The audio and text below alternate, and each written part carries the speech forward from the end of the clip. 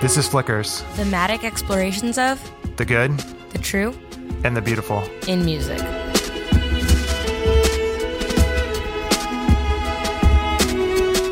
I'm Matt Linder. And I'm Monica Howard. Now, last episode, we heard Damon Hamm, Chris Carnati, and Crispin Mayfield's Salvation selections. And now we'll turn our attention to Jeremy Doan On Weapons and Flight. Also, Blake Collier brings us his thoughts on Betray. I'm excited as we're finally exploring a psalm that is extremely important to Son Lux's catalog, but gets to the heart of salvation. Here's Jeremy on Weapons. Yeah, that song and that theme, and I mean just that those simple lyrics. Those are the only lyrics, right? The lay down all your weapons, let me in through your open wounds. All your weapons, let me in through your open wounds. And that to me, that is the key of salvation, particularly of the Christian view of salvation. It's giving up, it's surrendering.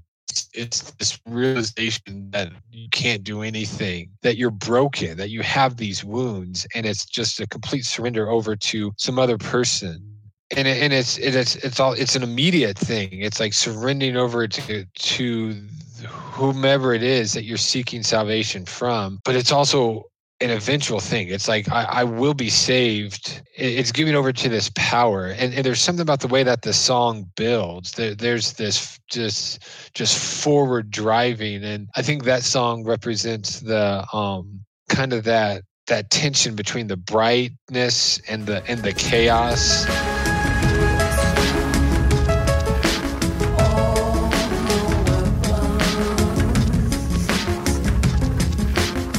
The way that in that song, how it's not really a kick drum, it's just this bass rumbling drum that just kind of rolls forward, and at the same time there's this chaos.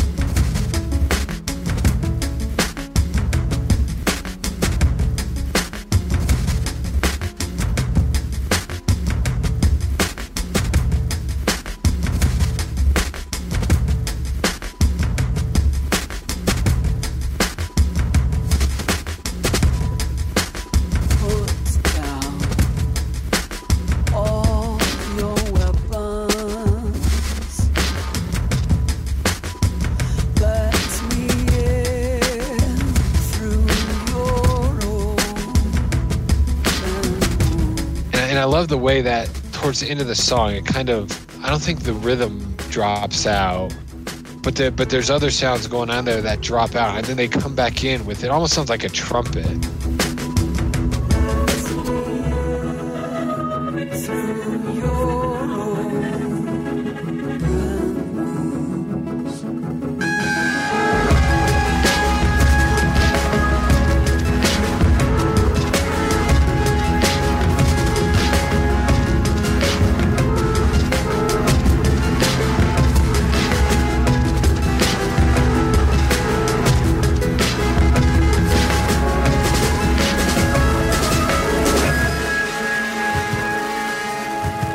And then it continues this forward driving motion of the drum. And I think about salvation. I also think about the kingdom of God, and how in Christianity those two are so tied, and it's almost like becoming a part of the kingdom. You know, Jesus and the rich young ruler, where he give up all your goods and give to the poor. There's that idea that you have to give up something and let him in, and he's unwilling to do that. But that's how you get into the kingdom. And yet, regardless of that, or I should say, we're saved for the kingdom, but the kingdom is coming no matter what. And the way that song drives forward, and the trumpet E, the horny sound, reminds me of whatever that passage is. And is it Ephesians that talks about when Jesus returns, the trumpet will sound, and Jesus will come back to establish that kingdom. I think there's a way that you can overlay that idea of the already not yet view of the kingdom on that song. Maybe not at all what they intended, but But that's what it makes me think of, and that's why I chose it for salvation. Is that surrender over to Christ, becoming a part of the kingdom, because it's coming along, it's progressing forward, and it eventually will destroy the systems of the world. That's where the chaos in my mind comes in. It's like things are breaking apart, and this new thing is entering in with that trumpet sound.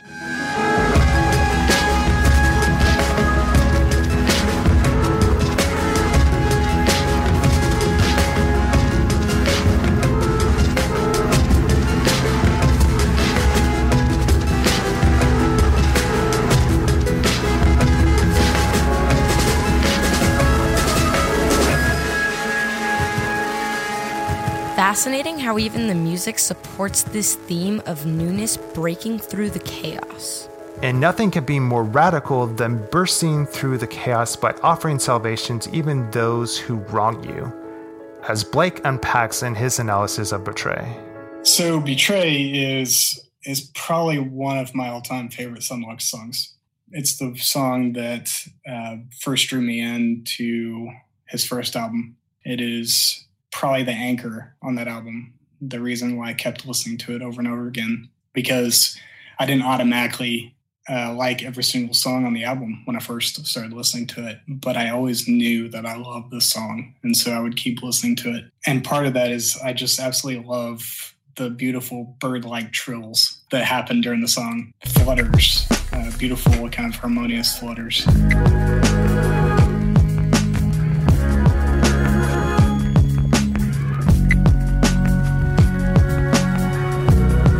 So once again, as we have pretty much throughout this whole album, is we have a steady beat that carries us through each song. But on this one, the beat kind of gives way fairly early on to what I can only describe as a funky bass riff whenever Ryan starts singing. You will betray me, baby, and I will be true. I only ask, may I share dinner with you? And once again, he basically says one phrase, the whole song.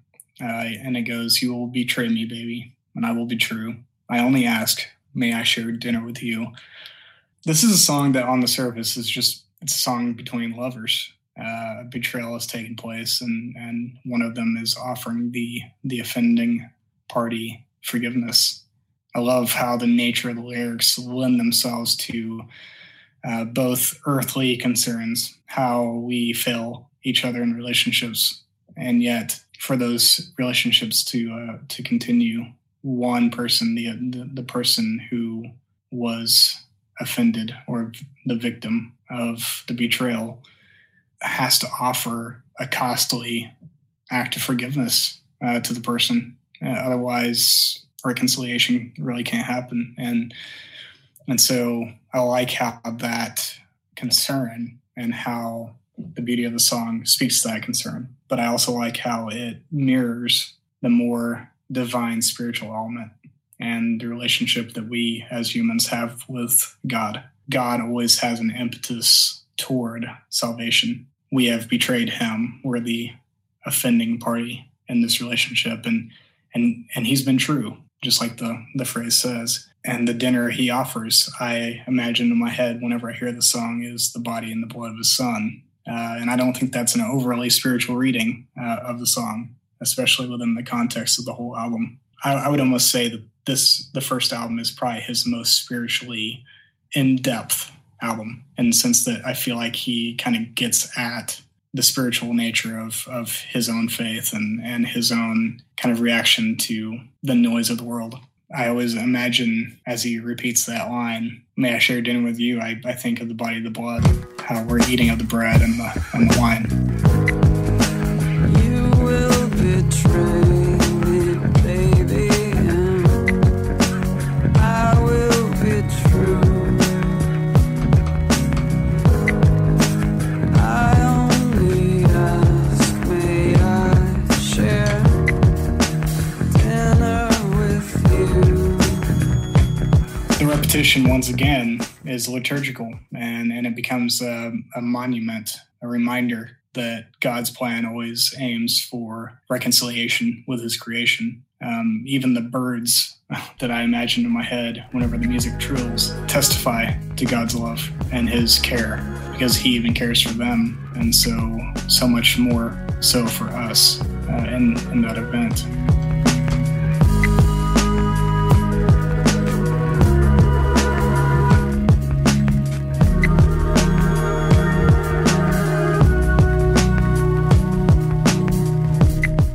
This song with the funky bass line and down-tempo sadness that kind of plays in the background is really about joy and really about love and what it takes for relationships to be healed. I just find that to be a perfect picture of salvation. Salvation can only come through someone paying a cost for the offense that's been done to them, and so it's not a cheap grace. It's a very costly grace, and so whenever I imagine this lover, whenever they're asking to share dinner with this person, it's very painful, not easy. I would imagine there's all sorts of jealousy and vengeance in their mind, and hatred and anger, all sorts of pain, and so whenever they ask a simple question like, "May I share dinner with you?" there's a lot of things tied up in that phrase. Just like I think there was with the Last Supper and the breaking of the bread and the shedding of the wine, or the giving of the wine. So yeah, this is a beautiful song. It's still gets me every time I listen to it. And I think it's a brilliant kind of testament to God's love and his aim for salvation.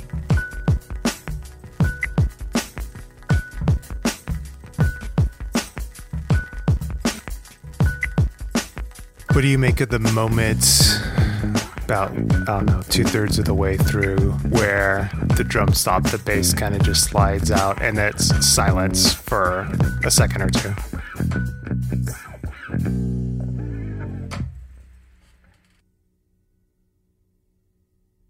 I've thought about that quite often, and I've never come to a conclusion that I felt comfortable with, but I would say that it's one of the few truly silent moments in the album, and part of me thinks that maybe Son Lux, after having repeated it 2 or 3 times at that point, feel like he's giving a moment for it to sink in. There's times when liturgy is good. There's times when repetition is good.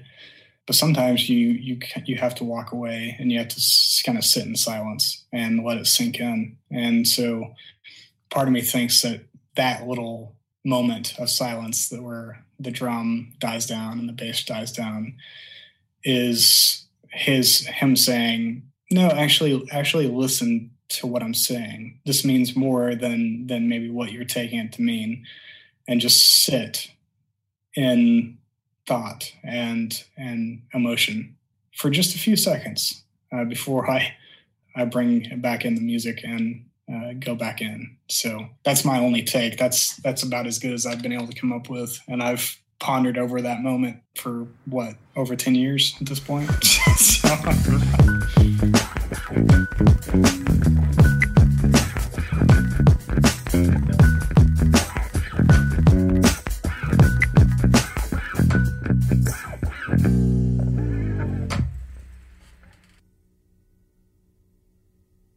Yeah, that share one more. Part of me thinks that is an element in which it's the recognition a lot of times that while salvation itself is a one-time act, I mean, Jesus died and rose again once, and he only had to do it once in order for salvation to be fruitful. Doesn't mean that we will not continue to betray, and God will continue to ask for one more dinner with us.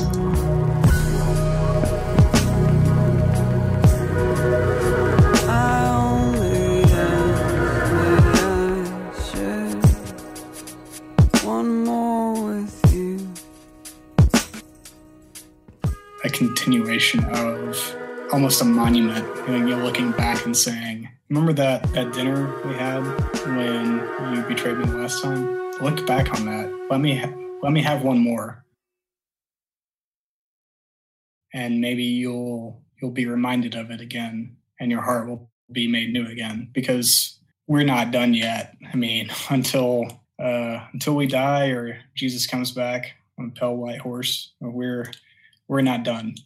We're going to continue making mistakes. And so in a lot of senses, I feel like, at least in my reading of the song, that we are in constant need of the grace of his body and blood, that we need to be reminded of the cost. And I think that works relationally too. I think it works in the sense that we, in our marriages and our friendships and whatnot, we have to be reminded of what it means and what the cost is to further those relationships and to keep them going and to heal them. It's crazy how so much meaning can be gleaned from that small phrase. Yeah, definitely. It's a truly humbling thought.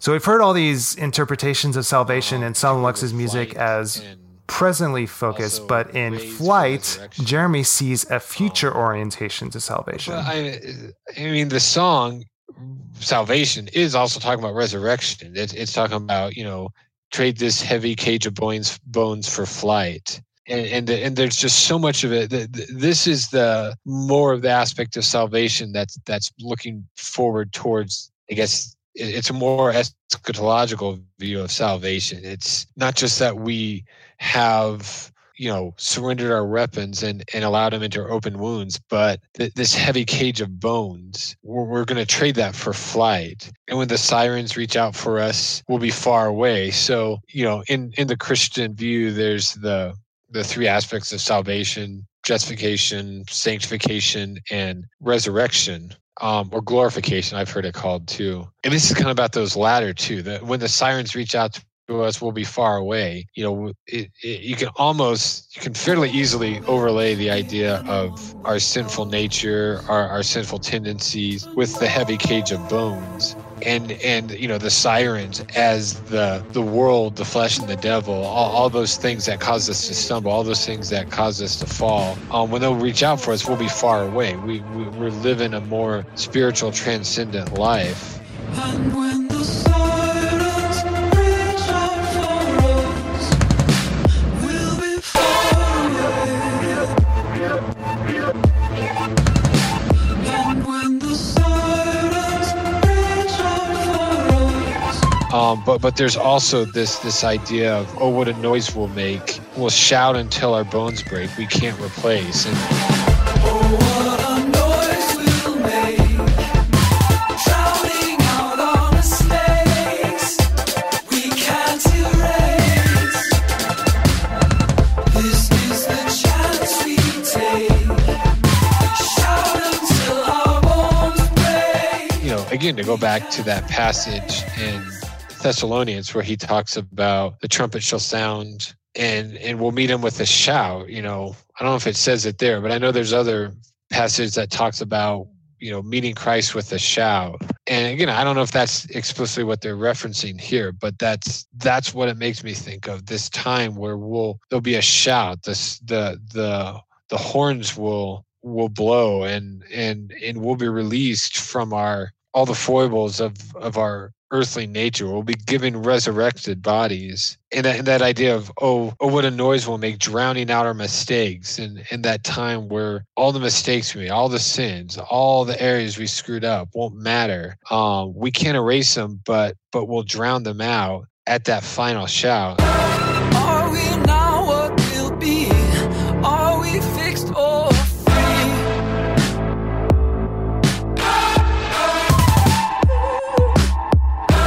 Are we now what we'll be?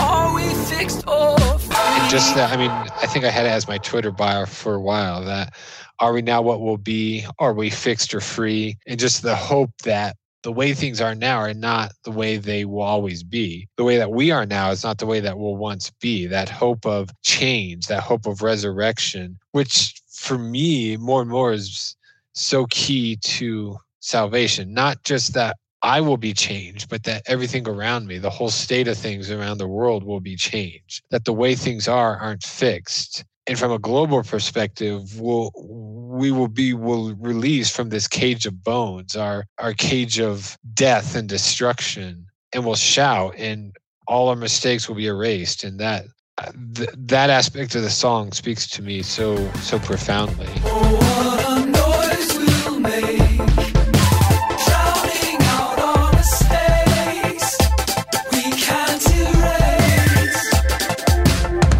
This is the chance we take. Shout until our bones break. We can't replace. And it's so exciting. I can't imagine what exactly they're thinking of other than that, because it's so it seems to fall in line so closely with Christian teaching. Maybe they had other things in mind, but it just seems so obvious and explicit to me that I'd be fairly surprised if they had something else totally in mind. What do you make of that? It's either like a flute or a violin line that is throughout the song. We'll be far away. And when the silence reach out for us, we'll be far away. I mean, that conjures up images of a bird. I think to me, maybe it's Peter and the Wolf somewhere in the back of my mind, equating the flute with the bird or whatever type of bird it is in that piece. Or maybe a butterfly. It's something light. It's something, the way birds fly, or the way butterflies float on the air. It's that little trill or whatever you would call it, very closely or very much in my mind identifies flight. That's what's happening to us as we're flying. And so the idea of wind and floating along the wind, certainly I'd be surprised if they weren't trying to evoke that idea of floating along the wind. Hey, that sets us up really nicely for next week's theme of resurrection. Good job, Jeremy. We appreciate that. Now that we've wrapped up Salvation, we want to hear from you. Tell us what Son Lux song you would choose for Salvation by calling us at 1-916-407-1390. Or record an audio message with your phone and email it to flickerspodcast@gmail.com. We'd love to include your thoughts on the final episode of this podcast. And don't forget that you can check out the bonus episode for this week right now. This week, we take a deeper dive into that reoccurring weapons theme. Shout out to this episode's contributors, Jeremy Doan and Blake Collier. Subscribe, and then make sure to rate and review us on Apple Podcasts to help boost us. Tell everyone and anyone you know who's a Son Lux fan, and even those who aren't yet. This episode was produced and edited by me, Matt Linder. Storyboarding and scripting assistance by Armani Peterson. And me, Monica Hauer.